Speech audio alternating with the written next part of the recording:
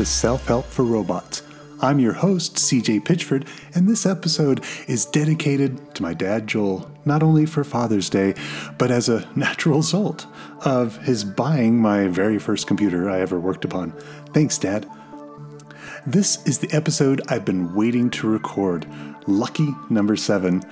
I have to apologize for making you wait, but I hope that it's worth it. I knew that when I started this, that I was brand new to making a podcast. I've received some wonderful advice from amazing people of non-robotic persuasion. All that wonderful advice, and I'm still brand new at this. But let's get going because today's episode is Robots Have Feelings.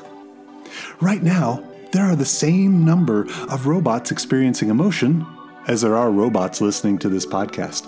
0.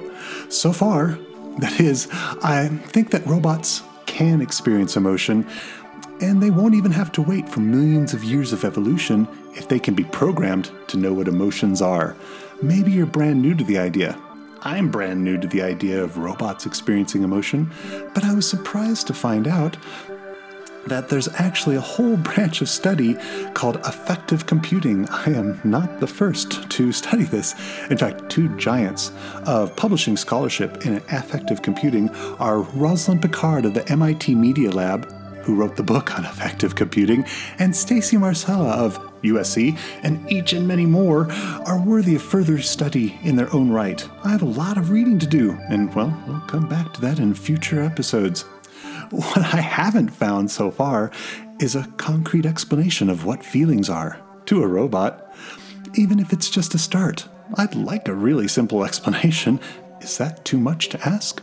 A lot of the research that I've found appears to be focused on replicating neurological systems, as if to avoid having to understand emotions altogether. Like somehow, emotions will just happen if all the components are in place. Neurological components replicated in code, that is, seem like a big mistake. I mean, why replicate a limbic system or the effects of adrenaline in a computer algorithm? Do non-conscious entities need all that baggage? Well, unless that's your goal, maybe. Do you want to build a robot that is a replica of a non-robot, reproducing whole subsystems just to maintain an analog, or the fiction of life after? Doesn't it seem simpler just to program emotions? In my brief review of some of the literature on affective computing, the range of emotions are limited to just a handful, a small number, or they're not even defined. In one example, a box in a diagram was simply labeled emotions. Of course, it was an empty box. So, in order for a computer to understand emotions, let's break down every single emotion, every one of them, into 3 parts, a simplified model.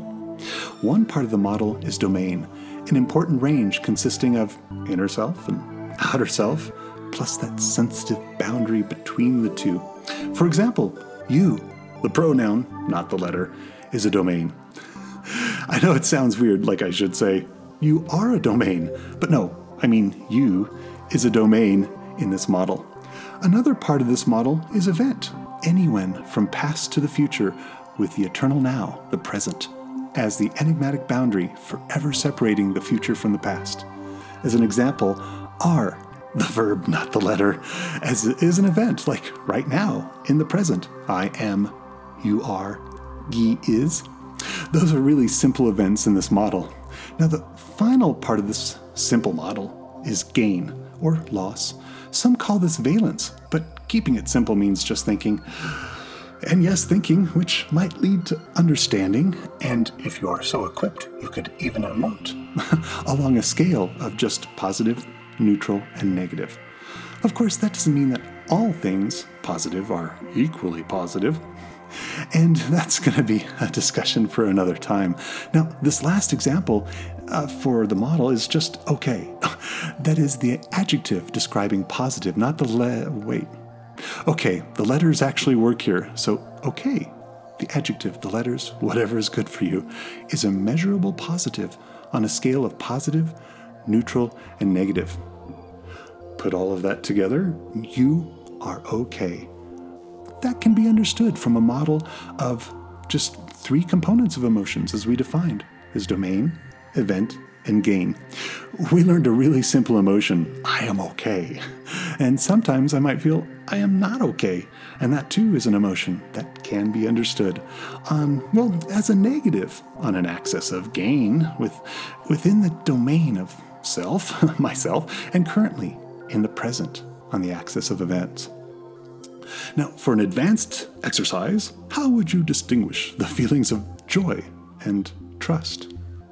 More on that in future episodes because, now that we know that you are okay, we are about to finish. And it all seems so simple. I probably and unwittingly stole someone's intellectual property just now. Maybe there's a trademark somewhere. Did I come up with the orthographic model of emotions? Copyright, trademark, C.J. Pitchford. Patent possibly pending. Used by permission as Chris Pitchford Publishing Limited. Contact me if you have more to say at selfhelpforrobots.com. And to all robots and non-robots, keep helping yourself. And I'm looking forward to the next episode. I hope you are too. The next episode, Robots Have Feelings Too.